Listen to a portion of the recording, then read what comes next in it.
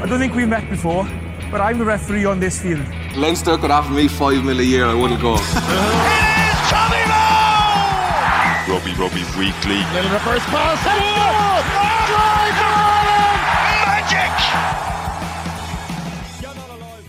Hello everyone and welcome to the 42 Rugby Weekly. Gavin Casey here as always, and I'm joined by my esteemed colleague and dear friend Murray Kinsella of the 42. Murray, how are you?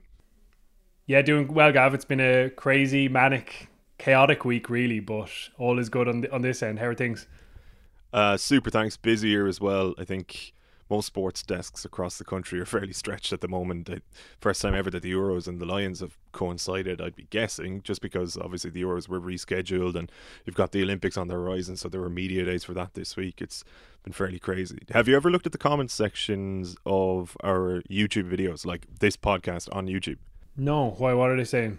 One of the guys last week commented saying, "Stop asking the lads how they are, just get on with the rugby chat." Well, like, it's just polite basic manners, isn't it? I was feeling that myself. Great comment. Was it Barry Jackman? No.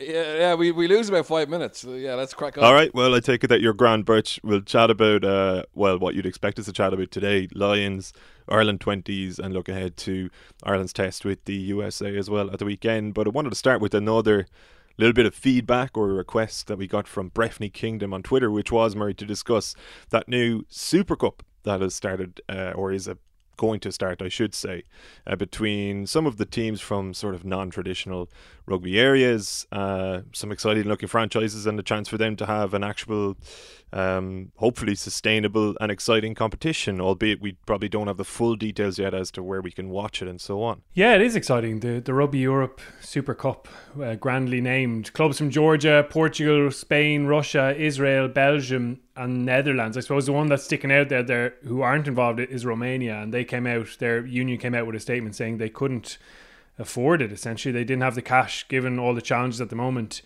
to actually enter a team into this competition, which is a real disappointment, particularly given the strong performance their national team had against Argentina just last weekend. They pushed Argentina all the way, and the Pumas needed a late try in the last 10 minutes to win that game. So that is disappointing, but from the other side of things, it's exciting for the countries who are involved, and it's exciting for rugby to, I suppose, have this showcase for those nations to kind of further their causes. Someone like the Netherlands, who've now pushed into the Rugby Europe Championship. You saw them playing against Georgia after being promoted. Wonderful to see, I suppose, progress in rugby nations that aren't really renowned, because as we've discussed on this pod before, it's been a bit of a close shop. Someone like Japan emerging is brilliant for the game, and we'd hope there are more examples of that in the future. So I'm excited to watch it. As you say, we waiting on some of the details. I would imagine there'll be an online element to that for people outside of the competing nations, but I'll be interested to see what the standard of play is like, bringing the very best of those nations into a club side. It could be a really interesting competition and feels like a really positive step for rugby. Yeah, hopefully it does become available online, Birch, so that a kind of more global audience, or at least a European audience, can tune into it. And that was one of the encouraging things I noticed when the announcement was made, was that there seemed to be significant interest in how to watch it. And it's all well and good for the likes of us, or for people who genuinely care about rugby, to call for the game to expand into countries where it hasn't quite had a foothold traditionally. But ultimately you have to kind of put your money where your mouth is as well, for want of a better expression, and actually pay attention to it when they make this effort to have a competition for these teams.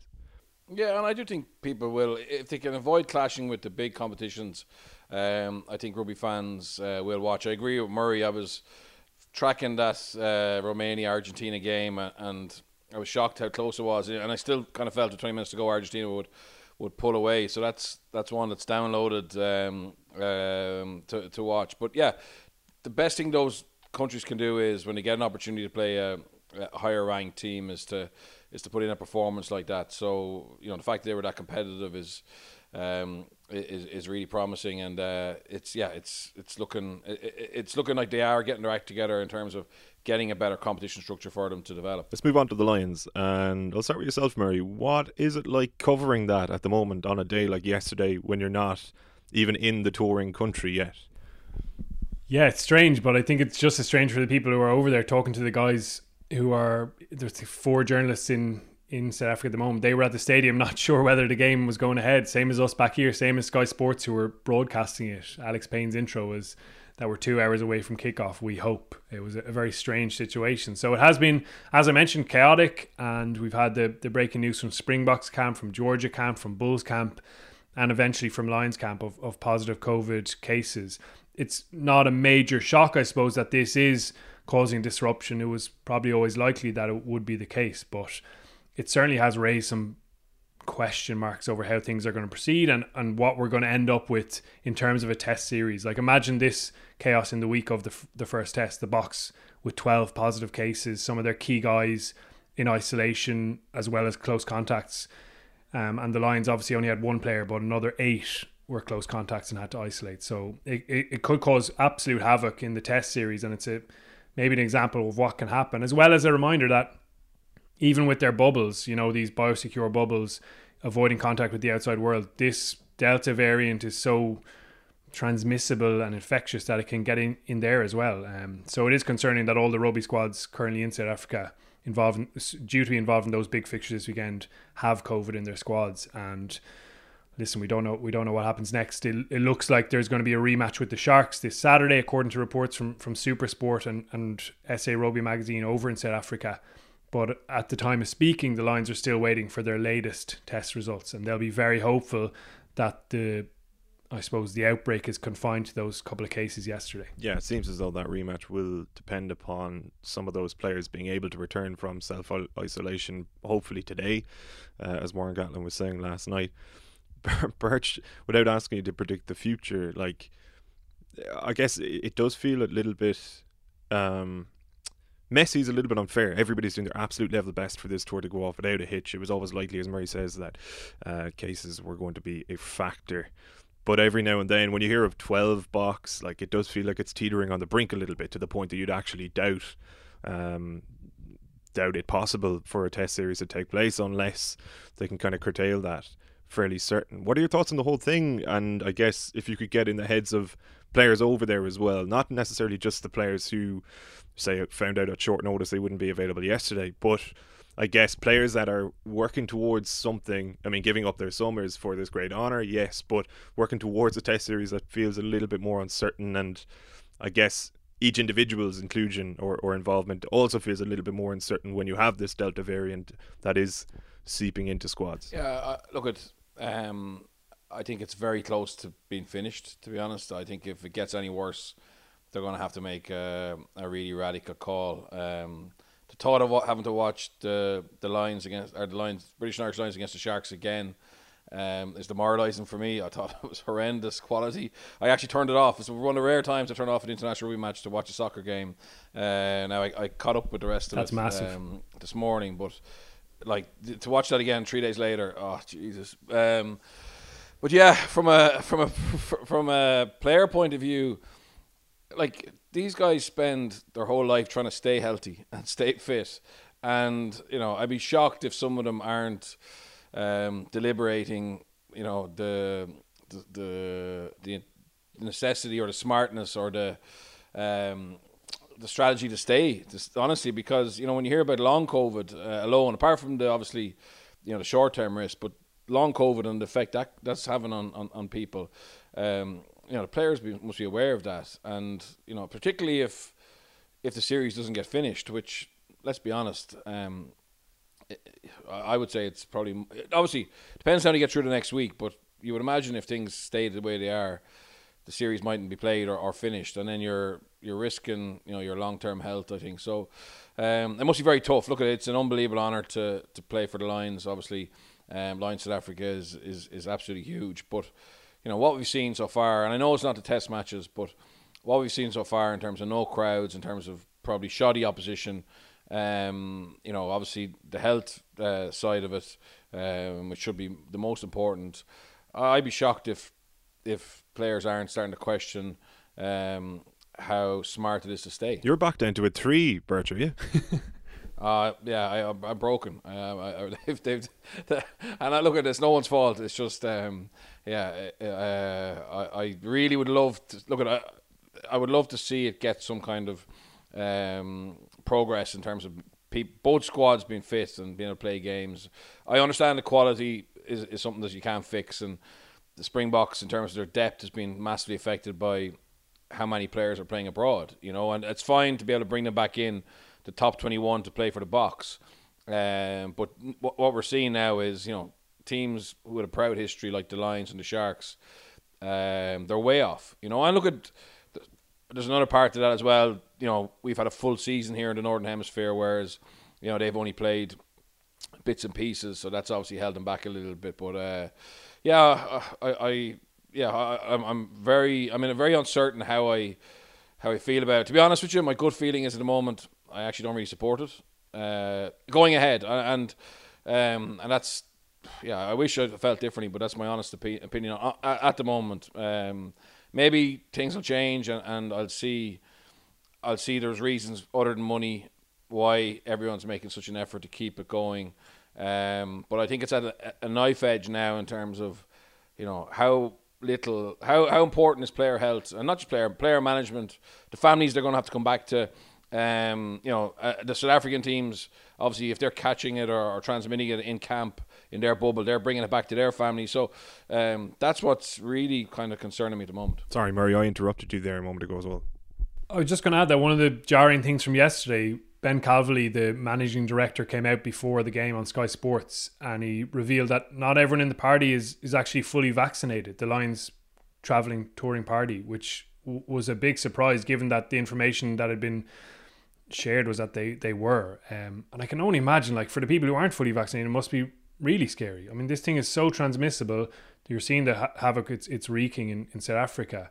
And it seems just, I don't know, a bit careless to go over there without being fully vaccinated. So hopefully they can resolve that very quickly and those people can stay very safe. For the players who are fully vaccinated, etc., they, from speaking to a few of them, they're of the mindset that they won't be getting ill from this. It's just a case of disruption and they've got to adapt. But it just feels a bit weird and a bit wrong that things are going to plough on. And that's the reality. That's what we're seeing now. They're going to just make sure that this ploughs on all the way to a test series, even if it's as we described earlier, with key guys missing and not a genuine test of best against the best. You might have your second string combination in the second row due to an outbreak or whatever. But they need the cash, and that's been really clear in everything they've said over the last few days. Jory Roux, the SA Rugby CEO, underlined that the test series is paramount. Calverley said the same. And obviously SA Rugby are in serious financial strife, and that's all that they're thinking about at the moment. But I agree with Birch. Like, what's the most important thing here? It's the health and well-being of everyone, and even people around the tour who are going and working at these games, I don't know, being around the stadium where Warren Gatland suggested they may have caught it or through their hotel. And obviously people need to work, but there's a bit of a risk element to it as well. So yeah, there's a real financial imperative, and I can understand that they want to earn as much as they can given the challenges there, but maybe it's a case where World Rugby can help them stay afloat if this thing is cancelled or the test series can't go ahead. But at the moment it's just a concerning situation, to be honest. What about yourself, Murray, and work, if you don't mind my asking? Like, would you have doubts, or would you be hesitant to go over at this point? Because I know it's like a couple of weeks ago it was sort of tentatively planned that you would, but in relation to your thoughts on the tour overall and what we're speaking about here, not necessarily your own health, I don't think it's fair to ask you about that, but I guess as an overall sort of a package, like, would you be reticent now to go? Yeah, absolutely. I was talking to our superiors earlier on about this, and it is a very different scenario now to even a week ago, given that those bubbles who are like the bubbles where they're doing everything in their power not to expose themselves, if it's getting in there, then it's obviously a really tricky scenario. And even logistically, aside from the health thing, even logistically, like if you go over and you're covering it, but you have to isolate for however many days, you're not even going to be at the game. So obviously the point of being over there is reduced again. It's making everything really tricky, and everything you would have hoped that you could do either as a journalist or media or as a rugby squad is completely altered. Like last night was a prime example. One back on the bench, all the plans completely changed. We're obviously waiting to see, as we said today, what the latest is, but I mean, Gatland didn't know until the very last moment who he had available and who wasn't available. The players themselves were in exactly the same boat, all sitting in their hotel rooms trying to mentally prepare for a game. It comes to 5:30 p.m, still no word on their COVID cases. And in fairness, they deserve a bit of respect for coming late to the stadium, delayed warm-up, getting their heads right and doing the job as expected. As Birch said, the opposition wasn't particularly strong. It's again a shame that they can't have their box players back from Springboks camp because they've got an outbreak and they can't risk more players coming and going. So the whole thing is not what we would want from a Lions series. It's not it at all. There's no fans there. That's what makes a Lions series. And it's definitely hollow at the moment. Like, you know me, I'll be delighted if it rolls on and we get the test series. I think they would be savage encounters, but they wouldn't be what they should have been, if I can say it that way. Will I ask you a couple of questions about the test series that have come from the members, or is it hollow to the point that you don't want to talk about it anymore, Mer? I'll chat rugby. Okay. Michael Halpenny, who incidentally asked one of the two best questions on our live Zoom event, the three of us last Friday, was it? Has another one here. So assuming the tests do go ahead, is it likely that Henderson and Itoje could be paired in the second row, or are they competing for the same place? I'll stick with yourself there, Mer, because I'm kind of afraid to ask Bernard about the Lions again. I actually think they could pair up. Yeah, I do. I think obviously with Alun Wyn Jones' injury, it obviously furthers Ian Henderson's prospects of doing that. You saw in the Japan game, he switched over onto the tight head side of the scrum and filled that role that Jones generally does. Both of them call their lineouts, Henderson for Ireland when he plays Itoje for England, so you'd have to make a decision there. But I think there's plenty to like about that as a complementary pairing.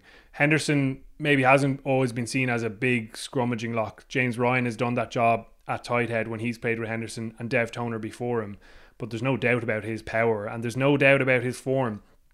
And one of the things I want to stress here is his form for Ireland and Ulster. Like, there's a lot of judgments being made on good performances against the Sigma Lions and the Sharks over the last couple of weeks, which I think is it's a bit ludicrous. The Japan game, absolutely, that was a proper test. Like, they were a good side, but I don't think having a few good moments against the Sigma Lions is going to decide that you should start a test. Henderson's form has been longer term than that. He was outstanding during the Six Nations. I actually think it was his best championship for Ireland ever, and Price saw him fulfill all that potential he's always had. So for me, he's looking really good for a test spot, and I think it could work with Itoje. Maybe Birch can give a bit more technical insight on why that might not be the case, but it makes sense to me. No, I think it makes sense. I think I spoke to someone who's worked with him as a scrum coach, said absolutely no problem being a tight head lock at scrum time. He has really developed his line of calling.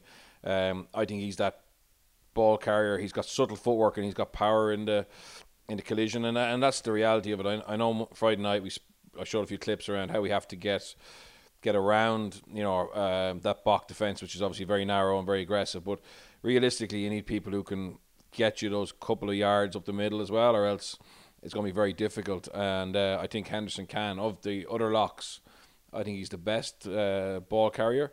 I think he's in pole position. Obviously, leadership credentials is recognised by Gatland, making him captain last night. So, I'd be more shocked if he isn't a starting line with Itoje than if he was. Another question here from a person whose name in the WhatsApp group is just a sequence of numbers, but I'll read it out. It's a good question. And I'll stick with yourself, Birch. So how much will it be form versus proven, or sorry, he's wondering, or she, they are wondering how much form versus proven performer plays a part. This is going to be a curtailed tour to a significant extent, it would appear. The likes of Van der Merwe are getting opportunities he may not have expected owing to circumstances beyond anyone's control, while Anthony Watson, who had a cracking season and is a proven Lions test player, has 15 minutes of game time after 4 rounds, brackets accounting for the cancelled game this weekend. Will Gatland's hand be forced to an extent in the backline? They now have only 2 games left before the test series, or potentially 3, I guess, now. And I assume one of those will be a dry run featuring the planned test lineup. What do you reckon? Yeah, I think someone could be very unlucky if they were a close contact and ended up missing 2 games and not getting their opportunity. But Gatland definitely will take into account the quality of the opposition as well. So I think proven past British and Irish Lions test form, being able to perform against the best teams in the world in a Rugby World Cup, and then glimpses during the year. I mean, I think he'll back the Saracens crew to step up if they need to, and obviously he's not judging them on their England form or their championship stuff, but they have credit in the bank, and that's why it's going to be fascinating. I don't think there'll be many bolters. I think this new schedule or the uncertainty around it will make it more likely that Gatland will start the first test with very much as close as possible to what he would have said a month ago, before they got together. I just think that's more likely, and it's going to be harder for the bolter, and look, obviously if someone doesn't get to play at all for between now and the first test or second test, like there's a chance in my mind that if they play Saturday, that they may decide to just go and go into isolation in Cape Town, and the next match could be the first test. I could see that happening too, and the box the same, and just try and get those 3 test matches played. I mean, I'd say everything is up for review at the moment. I'm sure it's incredibly difficult for everyone involved in it. Absolutely, I don't think it's an easy decision to say, oh look, we're packing up, going home. And I think to save it, that may be even though it's not ideal, but that might be the next step if numbers aren't contained.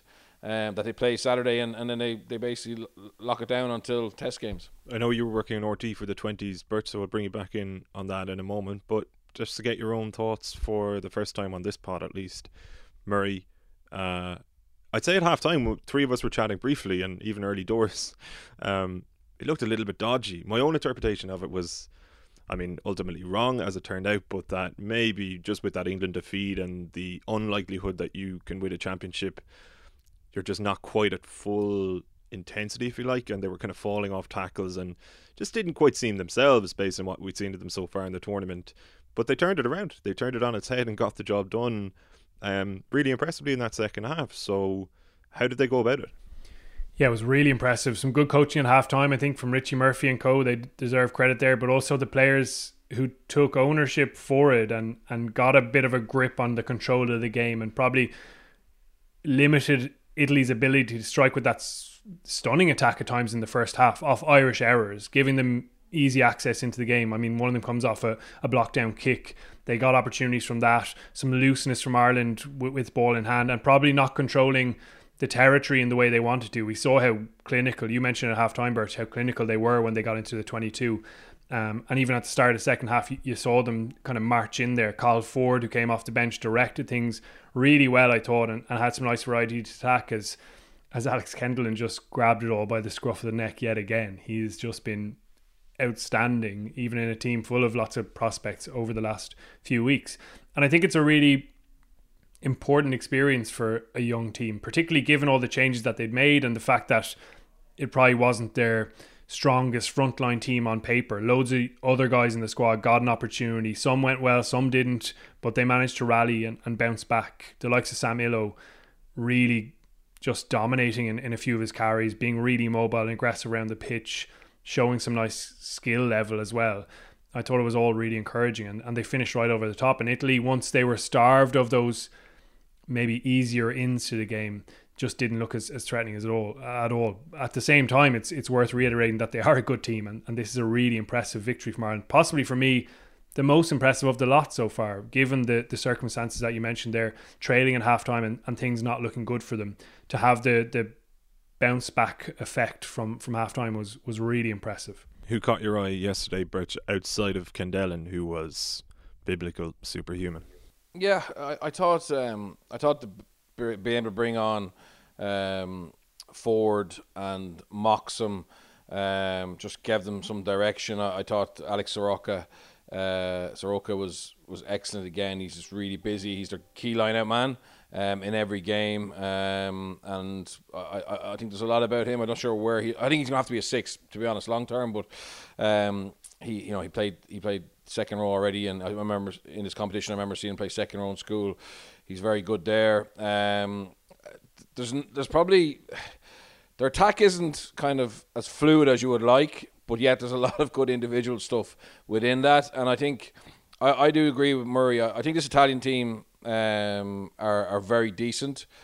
I would probably say if I was Kieran Crowley or Andy Farrell, I prefer to be Kieran Crowley in terms of the likelihood of, quite a few of those Italians coming through. Now, some of that's down to the quality we have ahead of them as well, but I do think it's a very good crop for Italy, and there's 5 or 6 players in that team that we'll see next year playing in the URC, and potentially can help Italy kind of start to catch up with the rest. From an Irish point of view, I thought, in fairness to Boyle, Loughnane, and Sam Elo, when they got together in the second half, they just stopped that scrum being the Achilles heel. Now, there wasn't a huge amount of scrums, but the couple that they needed to get the ball in and out or not give away a penalty on, they managed that. So I thought that was impressive. And I just think, look, at the game against England was unbelievably physical. Richie he'd gone his first choice 15, I would say, as pretty much for the first 3 games, which again made sense because they needed to get up and running, they needed to get match fitness and combinations, and this was the game that he'd identified to rotate. And I don't think that was in any way down to not respecting Italy. I know he knew Italy were a good side, but it was just the way it fell, and it was hard for those guys then to come in the first half and be up to match speed. And then you had guys like Kendall and Sirocco, etc., who were backing up, after a very physical game against England. So I can completely understand, but I love, as Murray said, how at half-time they took on board the messages from the coaches, and they found a way to kind of stop Italy as well. They stopped Italy much better in the second half, and then again they just proved to be very clinical, close in. They're very patient. Doak is a good goal kicker.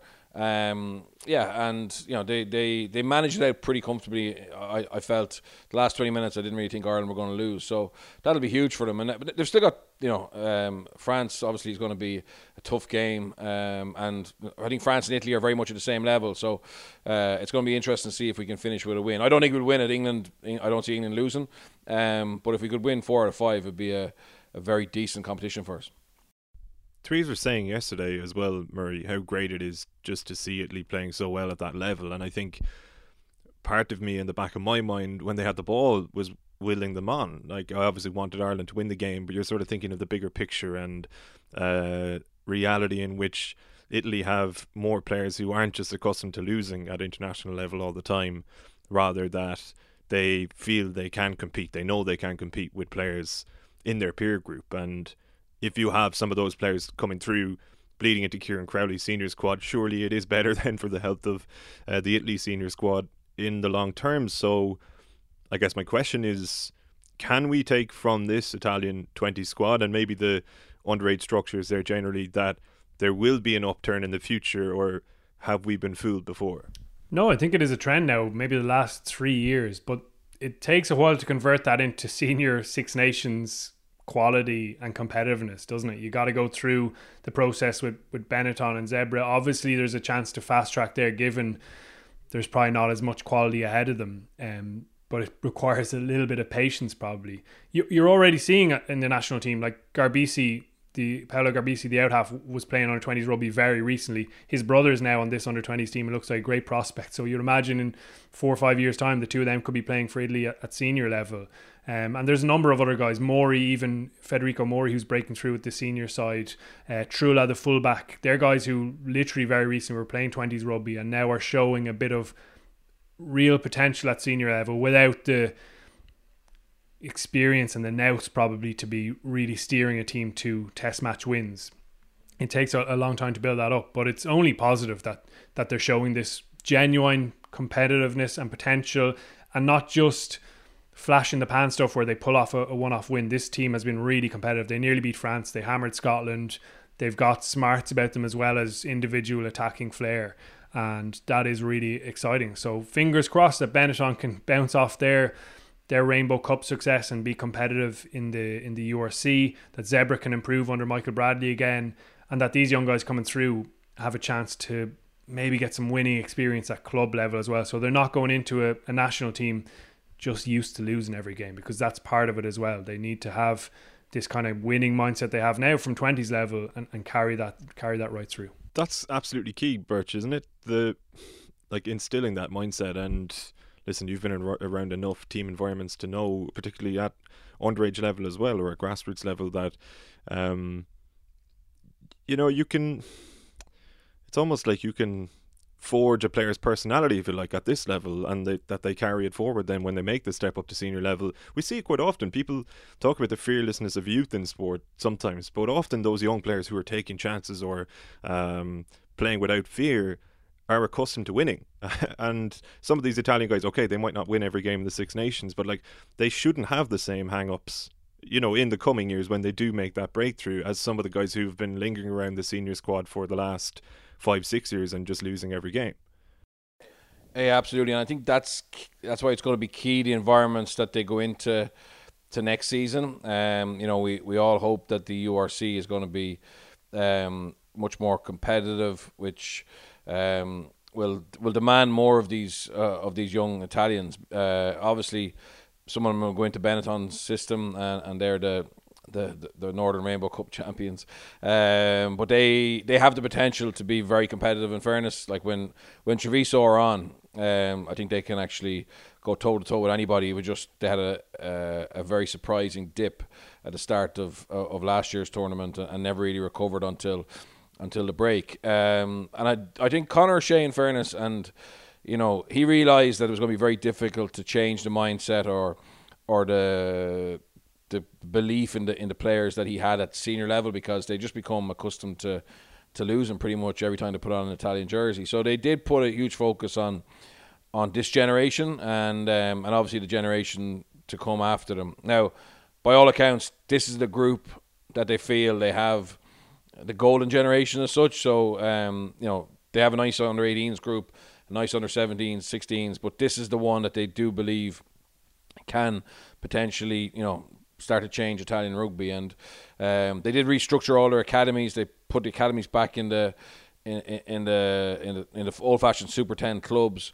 So there's a lot of satellite academies, which obviously give them more access to higher numbers of players, etc. And it does look like it's starting to come true. And they have been competitive with Ireland and the other home nations at under 18s level for the last couple of years, and I think they will continue to be so. So I think that is a huge difference. And realistically, like I am frustrated with Italy's lack of progress at senior level, but I would like to hope that we will start to see this now, particularly with Crowley going from Benetton, where he knows Italian rugby now since he came over from Canada, and he's obviously going in there with a little bit of momentum from the win against the Bulls, and now this young crop coming through.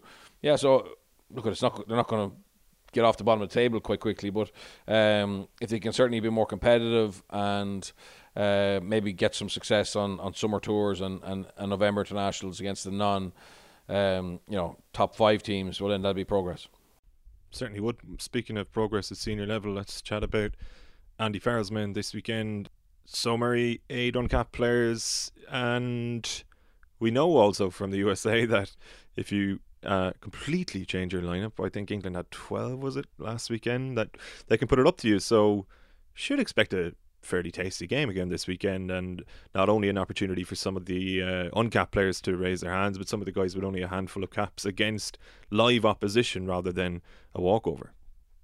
Absolutely, it's a really exciting Ireland selection. As you say, USA gave England probably in the second half a better run, and they finished strong. So hopefully it'll be a challenge for this Irish team. But there's exciting elements to it all over the pitch. Balakoon and James Hume in the outside backs, and every single one of the uncapped players you work through here has really earned their place. Andy Farrell spoke about it last week, not like respecting themselves, Ireland, and not just dishing out caps to players who hadn't earned it. But you look at Balakoon's form since he's come back from that horrific hamstring injury, continuing to be athletic every time he's on the ball, continuing to make really good defensive reads and be competitive in the air. James Hume has really grasped his opportunity outside centre in Luke Marshall's absence and improved every single time he's played. He's got a wicked step. He's got an assertive kind of mindset, and he wants the ball in his hands. Then you look to the pack, Nick Timoney, who's probably been a bit of a slower burner, but in Marcel Coetzee absence, he's absolutely accelerated his progress. He's rapid as well and has really worked hard in his jackal skills. Tom O'Toole's been around the camp a fair bit, but now gets his chance at tight head, and that's really exciting to see for Irish rugby, a new tight head emerging there. And then I suppose you mentioned the guys who have a bit of experience. Gavin Coombs didn't get much of it last weekend, but he gets a start at number 8. Really interesting to see Caelan Doris move to accommodate Coombs in his best position, and I just hope that USA make plenty of knock-ons, so there's a few scrums for Coombs to thunder off, and maybe a few 5-metre taps as well. Then a bunch of uncapped players on the bench as well, in Wycherley, Paul Boyle, Blade and Harry Byrne. Again, you're hoping, as Birch said a couple of weeks ago, you're hoping to see a couple of guys really stamp their authority on this game and show that they can be players for Ireland now moving forward in the next couple of years. It's a wonderful opportunity given the circumstances around lines away and a couple of injuries, and that's opened the door even a bit more for a couple of guys. But it's hard not to be excited about what we're going to see on Saturday in Dublin. Yeah, I'm hoping Andy Farrell doesn't forget to bring on Caelan Blade. I think he, of all people, warrants a cap at this point. I just want him to be an Ireland international and see what he can do. But as Murray was saying there, Birch, just so many, there are so many names to be excited about. If you were, when you're looking through that squad, who were the handful or fewer that you are most excited to see make their international bows? Yeah, I've been lucky enough to be up in Ravenhill quite a bit this year for Premier, and I really like Hume and Balacloon, to be honest. Timoney, I think, is obviously a very good player, but it's going to be very difficult for him to really break through. But he deserves his opportunity, and it's a very good back row. I mean, the athleticism of those three with Doris and Coombs is exciting. It's actually a very athletic pack, with Baird, O'Toole. I mean, I think O'Toole has been earmarked for a while. I mean, he was one of those kind of development players who were always added to the squads from a long way out, and he has a huge amount of mobility and power, and as he gets more games, I think his scrummage and prowess will improve, and this is probably a safe bet to give him with Kelleher beside him and Kilcoyne, who are good technicians at scrum time. But yeah, I just think Balacloon for me has something very, very special about him, and I'm really excited to see how he goes. I'd love to see him get lots of ball, to be honest, and I'd love to see us, being able to hold the ball for long periods. I think it's great Joey's getting to play again. I just felt, obviously with the injury to Farrell and him going to 12, he played the rest of the game, most of the second half at 12 last week, and that's fine, but I just love to see him at 10 in an Irish shirt, and with Johnny obviously being rested. So I like the team. It's an exciting team for me, and I'm actually lucky enough to be going there, so I'm looking forward to seeing him play. And you mentioned, Gav, the Craig Casey thing, a bit of a joke, but it is nice for him to get a start now and get a chance from the off to boss a team like we know he does, and to bring his tempo, to bring his passing ability, to show he can kick accurately and defend well on top of all that. He's a very exciting player.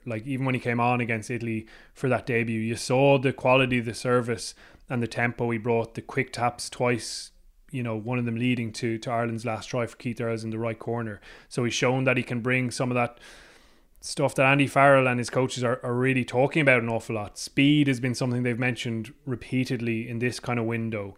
Playing at a higher tempo, constantly stressing defence without giving them 3 seconds to set again after each phase. And that's definitely something that Casey wants to do. That's his natural game.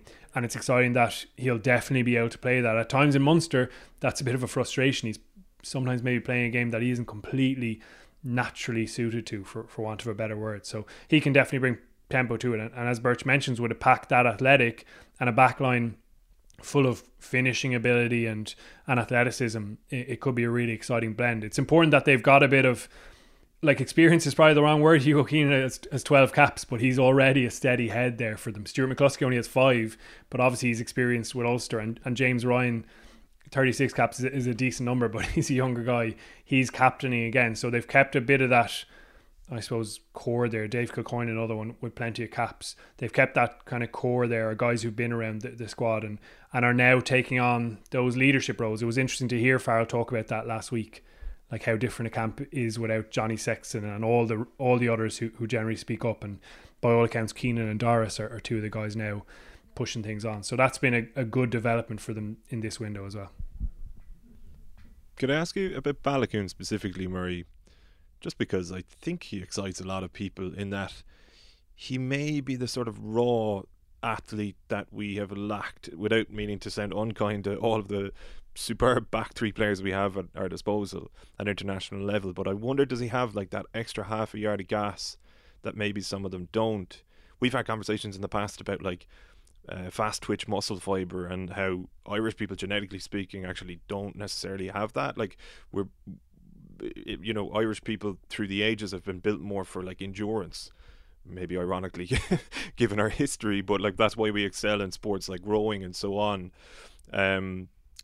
And when somebody, say, like Stephen Ferris comes along, who definitely had that fast twitch muscle fibre, I was talking to him about it recently, they're kind of anomalies. And Baloucoune, without meaning to big him up too much, he may be that type of player for us who can just, if we're looking, like if Andy Farrell is looking to play at speed and stress defences, he's the kind of guy that you have to keep your eye on constantly. And he, like, ostensibly will just burn you. Yeah, you want to get him in positions where he can go 1-on-1 or even 1 against 2, and he can use that pace and that change up and acceleration. He's robust through contact. You're right, he is athletically superb, but definitely over the last years, like he was raw obviously coming through. He was a late starter in rugby not that long ago, playing junior rugby with Enniskillen, and has had a really remarkable rise since, but he has polished off any of that rawness for me. I think his decision making has been really good, and especially around the defensive side of things, it's where you expect a winger maybe with his late arrival into the game or any younger winger really to make poor decisions, but I think he's been consistently strong in that area. And it is also wonderful just that the journey is slightly different, that he's come from a different background. He was playing with Enniskillen, he wasn't a superstar mapped out by any means. He did a bit of time with the Sevens, and then Ulster realised just how much potential he has. And I really do look at him, again, we're not trying to overhype it, and think there's loads more there. His attitude towards it all is also not a surprise. I remember he played for Ulster against Leicester away, and he was outstanding. And he came in for the interview afterwards, and I don't know if he'd done much media, and you're thinking, okay, he'll probably be really kind of nervous about this or overawed by the occasion, as some guys maybe are, but he kind of just shrugged his shoulders and, I just got the ball and ran and scored a try or beat a few defenders. It wasn't a big thing for him, and that's a great mindset to have, because some guys who've been in it all their lives and dreaming of it since they were 12, they do get a bit overawed by the occasion. He's a guy who for me just casually takes it in his stride. I think they call him the cat up in Ulster, and just gets on with things and beats defenders. So it's a brilliant story, and he's got a great potential there. Certainly does. What about the States, Birch, before we wrap? Like, they're always in a bit of a peculiar predicament, I think, in that they're obviously putting unbelievable effort into having as best a team as possible, or as good a team as possible, but ultimately it kind of is mostly about the World Cup for them, I guess, or when they have the opportunities to play tests like this one. They gave a great account of themselves last weekend against England, but say this United States team or even setup versus some of them that we've seen over the years, or how they've progressed over the years, what do you make of it? Look, I think that the challenge, it was really promising to see them be competitive against England, particularly finish quite strong. Sometimes though, the week after, when they've had a decent performance, not just USA, but a lot of those, tier 2 countries, they can't withstand it. So that's obviously a bit of concern for me. In theory, it should be getting better, because obviously now they have the MLR. Although having said that, I've watched a reasonable amount of it. The level isn't high enough yet to produce, quality international players. But at least there's a stronger competition structure, and I think it will grow, and it's been done very prudently, so it's less likely of it breaking down financially, which is the most important thing there. They just need to build a league year on year that's getting better in quality. So yeah, and I think fitness wise, my former head of performance in the Dragons, Hugh Bevan, who used to work with vast experience in rugby union, but also was with England cricket for a long time. World Rugby facilitate him working with them, and he's been there from a year before the World Cup. And I know Gary Gold was instrumental in that. There's a big question mark around the fitness levels, and they're putting a huge focus on that. And I thought, to be fair, that was one of the reasons they were able to stay in the game against England. So that's promising for sure. But like, just to give you, example, there's a guy on the bench, or was on the bench last weekend against England, Plam Wooching, I'm probably saying it wrong. I would have been following him for quite a while because he was quite a good college footballer and a really good athlete. He signed for a Federal 1 club in France. So, and that's not like, look at it, he may go over there and do really well, but that's the challenge they have. They've players who are just desperate to get an opportunity professionally, and that's great. But it's becoming harder for them to get those opportunities in the big leagues. So until I think that happens and the MLR continues to improve, I think it'll be hard for him to back it up, to be honest. Just on the US, a quick shout for Luke Carty, who looks like he'll be at 10 again. He did really well last weekend on his test debut, slammed over that 50-metre penalty that people have probably seen, but excellent chop tackling. I don't think he missed a single one against some big units, some nice passing and kicking and play. You even saw the trademark Carty banana kick to touch at one stage. Again, talk about journeys, like he's been on an interesting one. Just over a year ago, Connacht said there's no contract there for you. I was speaking to him this week. He said he was pretty much going to pack in rugby, play for Bucks. He's a great club man and do his masters. And then the American, I suppose, ancestry, his granny Joan was born in New York.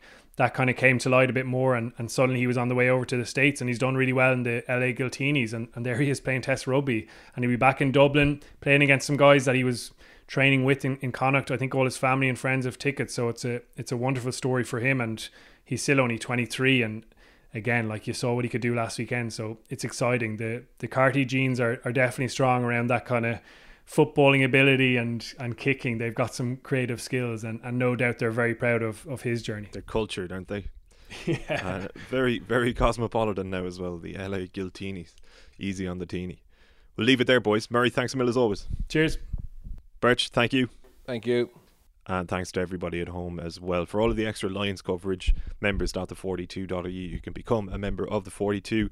Tune into all of Murray's extra work that he's putting in throughout the course of this tour. Plus, you get access to all of our other podcasts and offerings as well. Thinking of Gav Cooney's Behind the Lines, the Football Family, which has been going on while the Euros continue, or as they reach their conclusion this weekend. Loads more. Check it out, members.the42.ie. It's €5 for a monthly subscription, €5 a month, or €42 for the year. We will be back over the weekend with Murray, and back on Monday as well for members with Murray and Owen. Plus next Thursday, 3 of us back in this regular slot for members and non-members alike. So until one of those days, mind yourselves, enjoy everything over the weekend, and take it easy. I don't think we've met before, but I'm the referee on this field. Leinster could offer me $5 million a year, I wouldn't go. It is Tommy Moe! Rugby Weekly. Little reverse pass. Drive for Ireland! Magic!